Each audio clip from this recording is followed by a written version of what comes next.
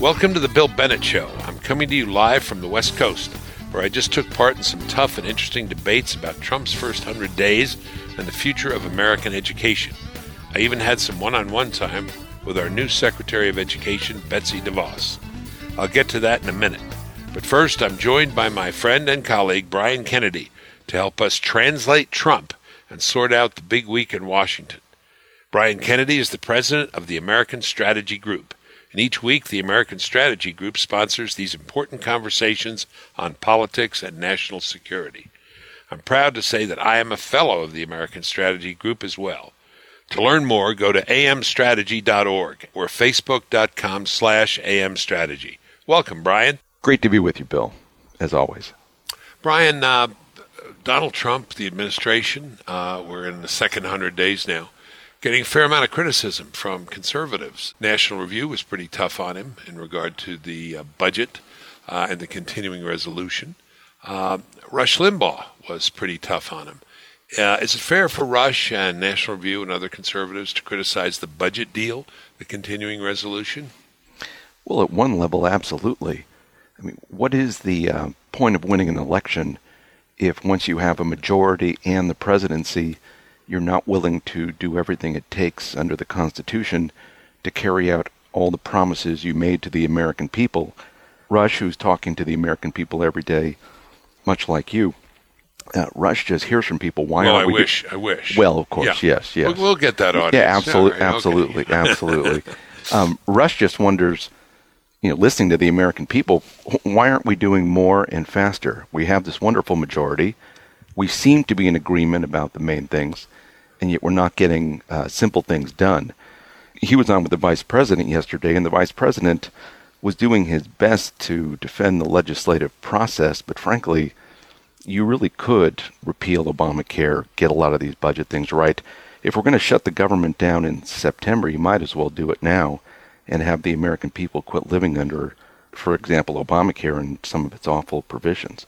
Republicans always get blamed for shutting the government down. Is this the right time for Donald Trump to have to absorb that, given everything else he's trying to do? I mean, I think that's the argument, isn't it? That this is a holdover Obama budget, that in September they get to do their own anew. And on that one, they've indicated, it seems to me, they've indicated willingness, body language to the effect of, we'll shut it down if we have to, but it'll be on our terms, not on Barack Obama's budget terms. Yeah, no, I do think that's fair, too. The Republicans in Congress, though, should be really the ones getting the blame, not so much Trump, I think. I mean, what have they been doing all these years, if not planning for this moment and being ready to put up a fight? And Limbaugh made the very good point that we should just push everything to reconciliation and do it with 51 votes. What about the current agenda can we not get done here that needs to get done? And so, yes, you don't really want to shut the government down, but there's always going to be resistance. You might as well start making the fight now and get it over with. But look, I think the president is still in so many ways reestablishing himself politically. Yeah, I agree with that. In Washington, and he hasn't barely built a government that is capable of supporting him on the one level, and he doesn't have political allies yet in Congress. And Paul Ryan is trying to help get the Congress to act in concert, but that's not an easy thing to do. People need to understand that the president is still new at this.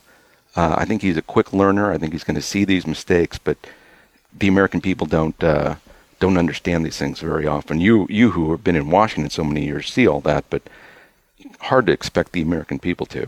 There's a certain dissonance and disconnect, it seems to me. Just one more question on this to you, Brian Kennedy. It's clear you don't have Barack Obama anymore. You've got Donald Trump. That much is different, very, very different. You couldn't have more different people. But some things still feel the same, and I think that's what conservatives are saying. The complaint around this town is when the Democrats are in charge, it goes a certain direction. When the Republicans are in charge, it goes the Democrats' direction. It's not sufficiently different. So the question, I guess, is do we wait till September or do we change things now? I would say, and I'll talk about this a little bit on my own later on, that things are pretty different. Not everything can be done in 100 days or 200 days, but I do understand that the complaint, patience is not a virtue. I do agree with you 100% that the Congress, readiness is all, says Shakespeare, and they aren't ready on this. Of course, Paul Ryan, as you know, is a good friend of mine. He is herding cats. I mean, this is a bunch who wants to be in charge. They want to reassert their authority, and they're all over the map philosophically. Absolutely. But on the other hand, when it comes to building the border wall, why aren't we doing it now? If we can actually get even a down payment, the president should be on our southern border with a shovel and a group of engineers starting this wall. If we're serious about the wall, let's get it started. Let's find other money somewhere, somehow to get that done. So, I mean, the president has a lot of opportunities. And look, these next 100 days, I think he's going to be finding the money for the border wall, making whatever deals he has to, and making sure that all the promises he made during the campaign are carried through. And we're all taking the patient's temperature every 10 minutes, expecting this is going to get done. And I have every confidence that big fights are going to occur and that the president will be in the middle of those fights. He'll see the urgency and he'll press. Good. Contra to what I said earlier, one thing that people are saying Trump is not sufficiently being Trump-like is in his treatment of some of the foreign policy leaders or despots around the world. You know, Trump is supposed to be this tough guy, this macho guy, but people are saying, well, he's going soft on President Sisi of Egypt, on Putin, he's been soft. Kim Jong-un from North Korea, you know, it would be an honor to meet with him, he said. President Duterte, I think I'm saying that correctly, of the Philippines. What is going on here? Is he getting soft, or is this something else? No, I just think that's Trump's style. He's a tough guy, but he often, I think, speaks in ways that try to change the environment, soften things up. Kim Jong-un is a smart cookie, he said. You know, the president probably thinks he's a pretty dangerous guy and a pretty crafty guy. And so let's be nice to him and let's actually see whether we can do business with them. He's met with President Sisi. President Sisi is an ally. He's trying to do good over there. Of course, he's going to talk to allies a certain way, and he's going to talk to enemies a certain way.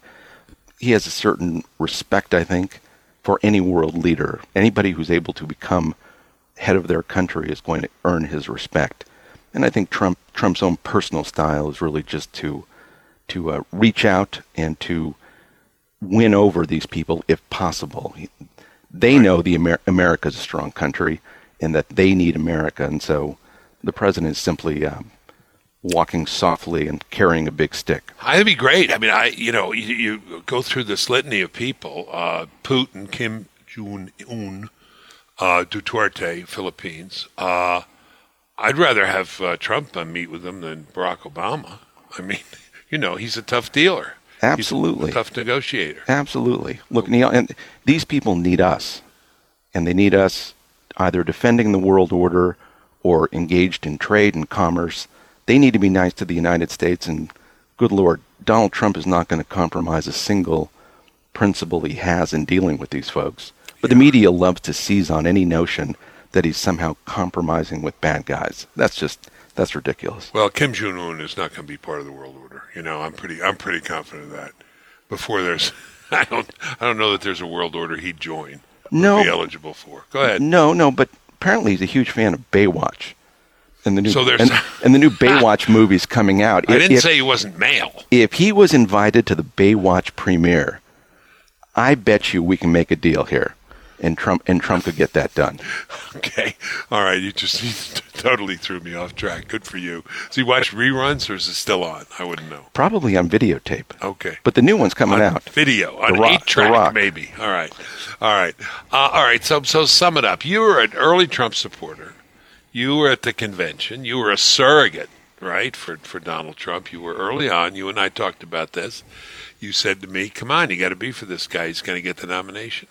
You're talking to me about this, had a big influence on me. So now you're talking to him. Next 100 days, next 150, next 200 days. What's the advice? Translate Trump for us the next 200 days. Well, I've never, I don't expect to talk to him anytime soon. But I think what I would say is go out among the American people again and go to the border and build that wall and listen to the stories they have about Obamacare and why it needs to be repealed now. Help them tell that story to the American people.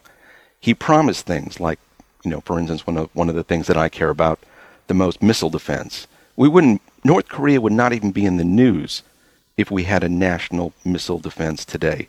We have the money today to get that right. He should be going to those places in the country where missile defense is built, whether it's Alabama or California or Alaska. He should actually go to those places and he should show the American people all the good he could get done. He could get that done in these next 100 days. I expect he's going to do much of those kind of things. And what we know is Donald Trump can talk to the American people. The more he does that, the more effective his administration will be. Your favorite thing that he's done, large or small, in the first 100 days, top of your head? Well, not going to that Washington dinner with the correspondents right. was a real shot at the credibility of the media. They think they run the country, the media does. And he didn't show the adequate respect, and I think that's a great thing. Look, the mere fact that he hasn't backed down on any of his major issues, he may not have got them done yet, but that doesn't mean he's not fighting for them. And in that regard, I think Donald Trump still holds out the promise that he could be the most effective president that we could have hoped for right now, because he's not wed to all the common, pieties when it comes to Washington, D.C. He's willing to fight. Great. How many people are willing to fight? If only Congress would be willing to fight like he did. Brian Kennedy, President of the American Strategy Group, thanks again for joining us. Great to be with you, Bill. Thank you. You're listening to The Bill Bennett Show. Okay, folks, great conversation with Brian Kennedy. Always interesting. Very interesting mind, very interesting guy. I am on the West Coast. I went to the Milken Global Conference in Beverly Hills. Masters of the Universe were there, Chris, with Chris Beach here talking. And, venture fund guys and, everybody had a name tag that said the such and such fund or so-and-so and sons and partners, except me. I had former this, former that, former everything. But it was very interesting. I was on 3 panels, and I think I'm the only person who was on 3 panels with all those distinguished people. They needed a utility hitter, designated hitter, utility infielder, outfielder. So I spoke on the first 100 days and defended the president. And the other panelists were, some defended him, some didn't.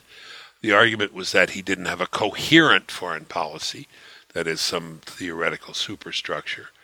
And I said, well, right, it's in formation, except there is a heading called America First, which he takes very seriously, and it's evolving. And, he doesn't write books. He's not von Clausewitz, he's going to, do it a lot on the fly. But so far, so good. I think we're flexing some muscle. We're showing some strength. Domestically, people pointed out things he wasn't able to get done. Right. But things he has done. I was particularly pleased with his outreach to the business community. And a lot of the business community there, even people who didn't like Trump, said this is good. It's been good for the markets. It's going to be good for the economy. Then there was 2 panels on education. I sat with Jeb Bush and Betsy DeVos and Lowell Milken, and we talked about the future of education. I reminded them of that report that I told this audience about a week or so ago about students starting high school who are hyphenated Americans. When they start high school, a majority identify themselves as Americans, sometimes hyphenated, sometimes not. And when they finish high school in America, a majority do not identify themselves as American. This made some people's jaws drop, and that was the desired effect. Also talked about the sorry performance of American education, and there wasn't much dissent from that. And we talked about higher ed and technology, And very interesting discussion. Everybody believes that technology will change higher ed. I think it's going to destroy large parts of higher ed. I think some places are going to disappear. And I talked about Udacity and Coursera, some of these other companies which have been in the forefront in terms of the use of the technology. And again, there was a good, vigorous discussion. Lots of interesting people to talk to. One of the most interesting people I found to talk to off point here was Jim Gray. Really? He's a sports guy, Yeah. And he was very complimentary of me, and we talked about maybe doing something together sometime. We'll have him on the show. Nice. That'd be great. We'll bring him back on the podcast. So that was Bill Goes to Los Angeles. Bill Goes to Hollywood? Bill Goes to Almost Hollywood. Almost yeah, pretty Hollywood. close. Yeah. My son was with me, my older son, and we He looks like he belongs in Hollywood. He does look like he belongs to Hollywood, and I look like his aging security guy.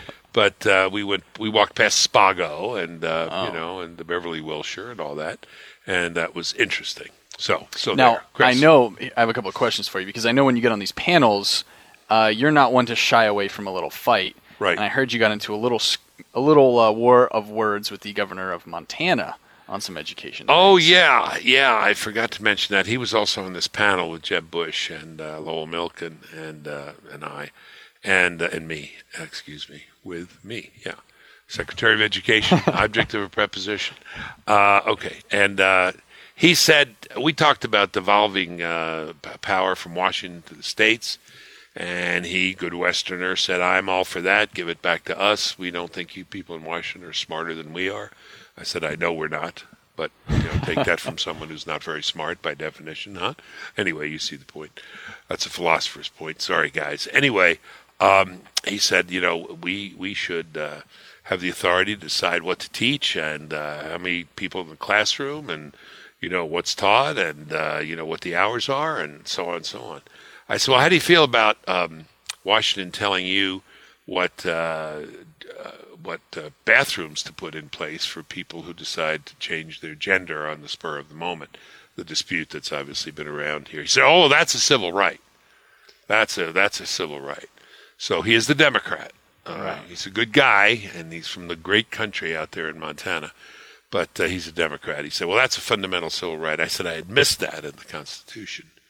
But we got right. It was just it was polite, but boy, they do walk the party line. I'll give them that. They do. And the other thing I'm always curious about, I know at some of these fancy conferences, people won't clap really, or they'll kind of be reserved, during the speech, but then they'll come up to you afterwards and say, oh, Dr. Bennett, I really liked what you said about this. Did anything interesting like that happen? Yeah. I was throwing some zingers out there, like what I just said, and got no audience reaction, no applause. But afterwards, people come say, that was good. That was great. Who is it in the Bible? Is that Nicodemus who comes to Jesus late? And right. He says, you gotta at night. Yeah, late at night. You gotta walk it like you talk it, right? Exactly. Let people see your faith. Anyway, that's okay. These are business guys. They're very conflict averse. They don't like controversy. I live on it. Now, one other thing, I was watching some of your first 100 days debate, and a big topic there was foreign policy, and they were talking about, Trump inviting the president of the Philippines. Well, just so happens that you have been tied in a recent Washington Post op-ed to the drug policies of the president of the Philippines. Yeah. Donald Trump said that he'd be honored to meet. I don't know if he used the word honor, but he said he'd be happy to meet with Duterte. I think he just, invited him. Invited him, and he's coming to the U.S. And this guy is tough, to use a wild word, on drug dealers. Even suspected drug dealers may go outside the law, probably has. But the place is safer, and there's certainly a lot fewer drugs going on. I have no brief for somebody who is the president of the country and uses extra legal means. I'm not going to defend that. But his heart may be in the right place, or his sentiments may be in the right place.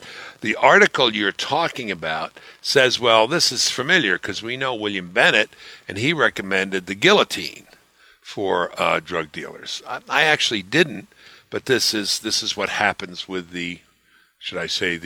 some of the enemies of the American people, the fake news people. I was on Larry King's show when I was drug czar, director of drug policy. Guy called in and he said, I'll tell you, if I saw a drug dealer trying to sell drugs to my kid, I would take him down right there. I'd shoot him. I'd kill him right there. Cut his head off. He said, I'd kill him right there. Guy then called in from Texas and said, I'm with that last guy. I would bring back the guillotine and cut off their heads. Larry King clicked off the guy, hung up, said, that's a nut. I said, he's not a nut. I said, that's not the way we administer punishment in this country with the guillotine. We don't use it.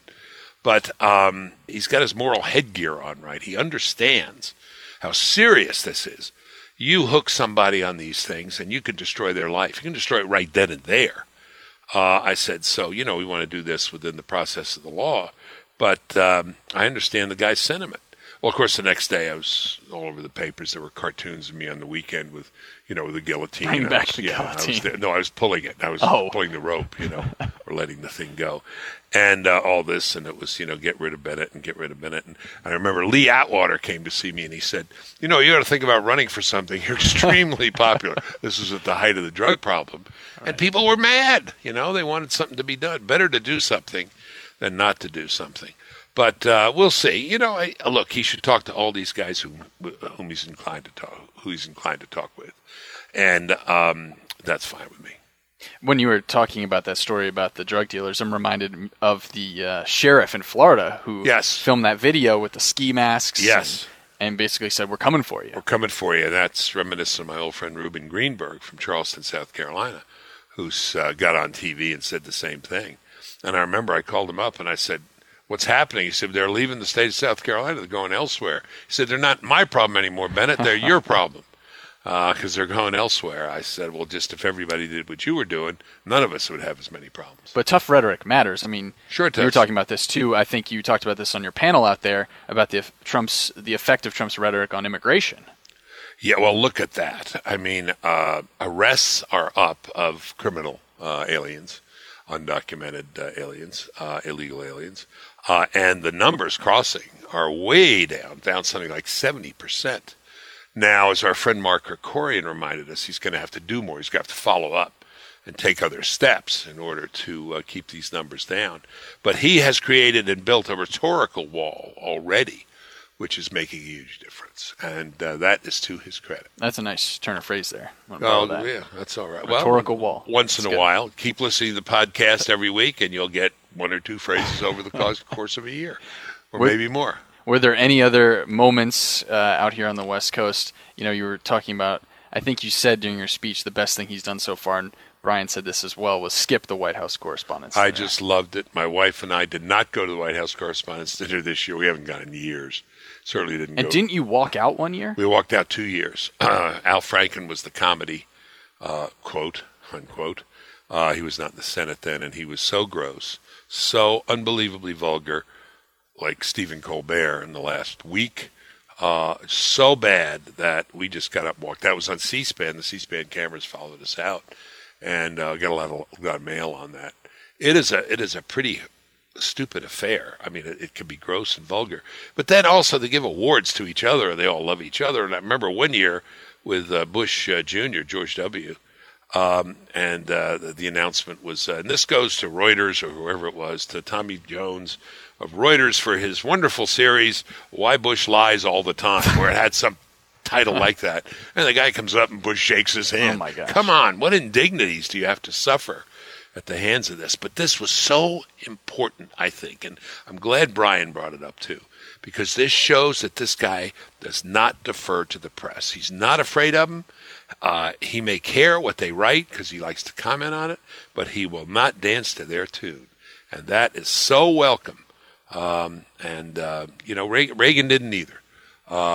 He used to say, I don't read the critics. I pay attention to box office. It's box office, not the critics that matter. I think he was right about that. You bet. Yeah, I don't know if you saw this. Speaking of the crude humor, the comedian who's hosting, I can't remember his name off the top of my head, made a Nazi joke comparing Steve Bannon, and it didn't get any of the press that Sean Spicer got when he happened to make a Nazi comparison. I watched a part of that routine. I'm sorry, I didn't think it was funny. I just didn't think it was funny. I know funny. I can be funny myself, and I know other people can be funny. But I just And the juxtaposition, right? Isn't that the big point? Trump in Harrisburg. You look around the audience. I mean, those were Americans. Those are Americans. American people there, and they're just you couldn't get that crowd from Central Casting. I mean, those were just Pennsylvania people, good people, out on a Saturday evening to listen to the president. And there were these people at the White House correspondent. Apparently, Hollywood didn't show. Yeah, I will tell you one thing. Yeah. I was in D.C. like a good inside the beltway. Were you at the dinner? I was not. But I was in D.C. like a good inside the beltway guy, and there wasn't much going on in the town. Usually, that weekend, it's just parties and events everywhere.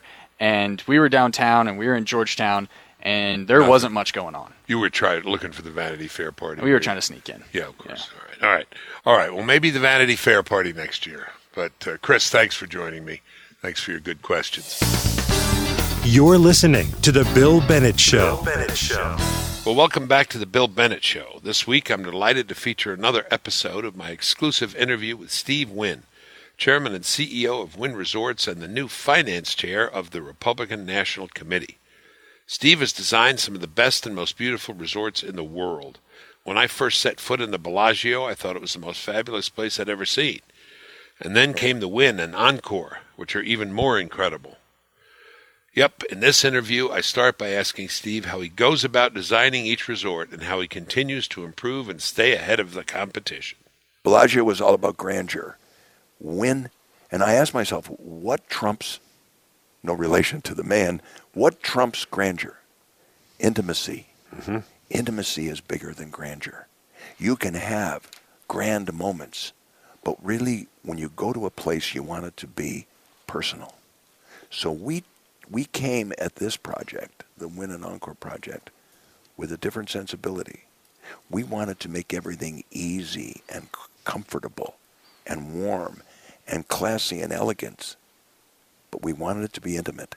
Well, making 3,000, 4,000, 5,000 rooms hotel intimate, right there. There's the challenge, I mean, it's one thing if you're building a boutique with 90 rooms, but how do you make a place intimate for a whole lot of folks? Yeah. Well, there's a problem that's man-sized. That can keep you occupied. I think you solved it. All right, I got to ask next then. Paradise Park. Tell our listeners what Paradise Park is, what the idea is. How's it coming? Well, we've had this 130 acres in the back with exclusive water rights for 16 or 17 years, and I've always dreamt of taking this 18-hole golf course and creating a village, a place that would take Las Vegas to another level. The opportunity exists. The challenge is delicious. But the choices that this piece of property offers are enormous. So you're very, very important that you focus on exhausting all of the options and boiling it down to what appears to be the best of all possible solutions. So it's a terrific puzzle, with all kinds of positive options. And basically, what we're going to do is create a 4,400-foot boardwalk around an enormous lagoon with white sand, what appears to be white sand beaches, water sports and activities. And this boardwalk, like Saint-Tropez or St. Bart's, will be ringed with hotel rooms, retail, food and beverage, conventioning and meeting space, and other fanciful entertainment experiences. And that's a general description of what I'm trying to do with my friends out here. And this is the one place in the world where you could swing for the fences for that, because we've got 43 million people a year coming to Las Vegas, over 800,000 people a week. And they're coming here, whether it's for a convention or just a pure vacation, everything, the reason they come to Las Vegas is every trip is part entertainment and recreation and part business. They come here to live big, to have experiences they can't get at home. And I'm a guy that wants to give it to them. And I think that's just a dandy way to spend the day. You bet. Will there still be a golf course? No. Okay. There'll be golf courses elsewhere. Okay. What's the timing on Paradise Park? Well, you have to reduce all of this fancy conversation and highfalutin talk to a set of plans, a budget, and a business plan that justifies the investment. And you do that with the board of directors of a public company when, as management, you think you're ready to make your case.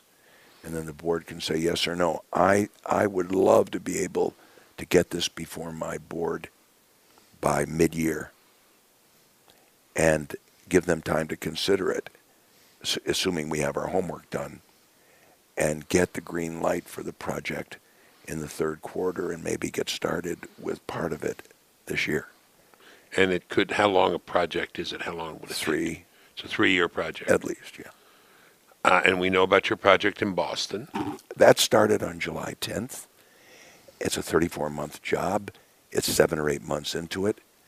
It's developing. It's going to be a big deal in Boston. We are the largest private investment in the history of the Commonwealth, and the second largest employer behind Massachusetts General Hospital. Yeah. Amazing. It is amazing. My family's from Revere. Who would ever dreamt that we would be playing a role in the Commonwealth of Massachusetts? You and I have talked about this before. I'm still, as my father would be, trying to process the way life works and how the shape things take so unexpectedly. Tell me about something. My wife and I were here Super Bowl weekend. A lot of talk, a lot of chatter about Macau and what's going on in Macau. And that I know you do a lot of business in Macau, but that things are changing there. Mm-hmm. That the Chinese were coming here now rather than going to Macau. Is there truth to this? What's going on? The Chinese have always gone everywhere. The high-income, well-to-do Chinese businessmen that visit the United States with their families are the kind of folks that can go anywhere in the world, just like successful Americans or Canadians can go anywhere they want. I think that they've always come here for a change and for the tremendous choice that Las Vegas offers. The menu here is enormous. You can stay in a room for under $100, or you can stay in a room for $20,000. You can have a meal for $299 or $399, or get a meal for $399. What's wonderful about Las Vegas is you can jump from one end of that rainbow to the other in just a few blocks. Macau is rapidly getting to be, by design, exactly the same kind of choice. All the new hotels that have been built there, ours included, offer enormous choices of retail shopping, more than Paris or London. Really? Oh, the Macau, every single retailer on earth, every designer has got multiple outlets. These hotels, thousands of brand new first-class hotels with rooms with 2 sinks and separate water closets and separate showers and separate tubs and big screen television and touch screen temperature control and music and entertainment and television. Macau has millions of feet now being built, hundreds of thousands at a time, of gorgeous convention and meeting space. And right next to Macau is another development on Henson Island. When I say right next, I mean a few hundred yards. Henson Island with amusement parks and a whole batch of new hotels there. That Pearl River Delta area that is between Hong Kong and Macau, and that area of Henson Island and Macau is rapidly becoming one of the great destination centers on the face of the earth. Amazing. Yeah, and the fact that it's happened so fast. I mean, I was in Macau at the end of the 90s, and it was a place that bears no resemblance physically or in any respect in terms of economic activity and commerce to what's going on today. It's now one of the largest destination tourist places on the planet, like Orlando and New York and Las Vegas. But those places, Orlando, New York, and Las Vegas, have been there a long time. Although China is ageless and Macau, It's been there for centuries. But what's happened in the last 10 or 15 years is stunning. So the experiences of people in Wynn Las Vegas and Wynn Macau are converging. They'll be similar. Absolutely converging. Because I had heard that, on the weekend I talked about, my wife or guests want to spend most of their time at shows, or shopping, and dining. And I had heard in Macau, it's about gambling, it's about gaming, it's about playing. Is this wrong? I've never been. What's going on in Macau and the Las Vegas are getting more and more similar. Mm-hmm. In the early days of Las Vegas, we didn't have the enormous non-casino expenditures that we have now because the restaurants and the stores hadn't been built yet. Okay. Macau is the same thing. I see. But the gambling level, the gaming activity in China is enormous. There's definitely, if you're interested, Bill, why they say Chinese people like to gamble more than anybody else. Europeans less. Americans somewhere in the middle. It is a fact that when a population has been deprived of luxury, of all the fancy things in life, once that population becomes aware of the good life, and because of digital world we live in and the communications explosion, everybody everywhere knows about everything everywhere else. Yeah. So, Yeah. we know that first generation money, when a family comes into higher income levels, the first thing they do is they want to get the things they've always heard about. Okay. I mean, my father's and mother's age was a Cadillac or a mink coat or a diamond ring. Right. First generation people are very voracious in their appetite for the good life because they've never had it before. They're dying to get what they've read about.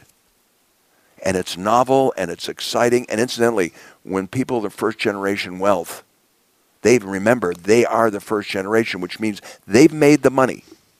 So they think they can make more. Yeah. And they think should be able to dispose of their money any way they see fit. It's their money. They made it. So if they want to gamble or buy too many pairs of shoes or buy a mink coat or something like that, or gamble, that's part of the good life. I see. So first generation wealth tends to be very consumer spending heavy. Now, second and third generations that have been used to the good life aren't quite as excited about the latest toy. Oh, their taste gets more sophisticated. They don't want a Cadillac, they want a painting or something, or they want to go to the opera or to see the ballet or go to the theater. They have the time and the education to have been exposed to those kinds of things, and they move to the next level. Well, let's look at China. All the money in China is only 30 years old. Yeah, okay. It's all new wealth. There's nothing genetically in the DNA of Chinese people that makes them predisposed to play baccarat or something more than somebody from Argentina or Switzerland. However, if you track the history of those families, I see. and when they first got to have a choice in life, then you'll see much more heavy proclivity to go to consumer spending for things like fancy things. So as the generations progress, the convergence becomes clear. Yes, that's why Europeans, which the money in Europe is older. Yeah, sure. Older Much families, they don't gamble much. Local people don't gamble much in the casinos of London. Yeah. Arabs do. Mideastern people do. Russians do. Chinese do. Okay. What do those three disparate groups culturally have in common? New money. First generation wealth. That's it. That's fascinating stuff, Steve, but we have to leave it there for today. Thanks, as always. Okay, folks, this has been the Bill Bennett Show. I will talk to you again next week.